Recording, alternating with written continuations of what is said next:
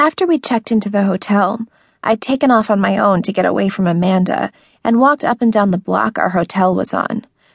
The fear of getting lost kept me from going too far, but I'd sat down beside a fountain and become enamored with the details of this place that felt so completely different than anything at home. Cocky, pink-footed pigeons danced at my feet, and people were effortlessly cool in tailored shirts and trim-fit jeans. Paris had a coolness factor, an air to it that dared you to try and become a Parisian.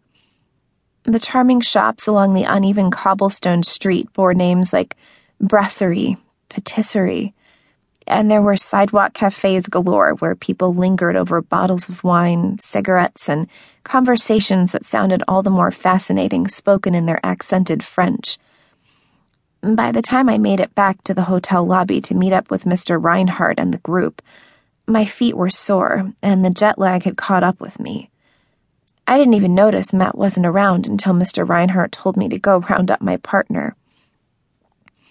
Even though Paris, so far, was exceeding my expectations, I'd felt sort of useless wandering around the street without a purpose.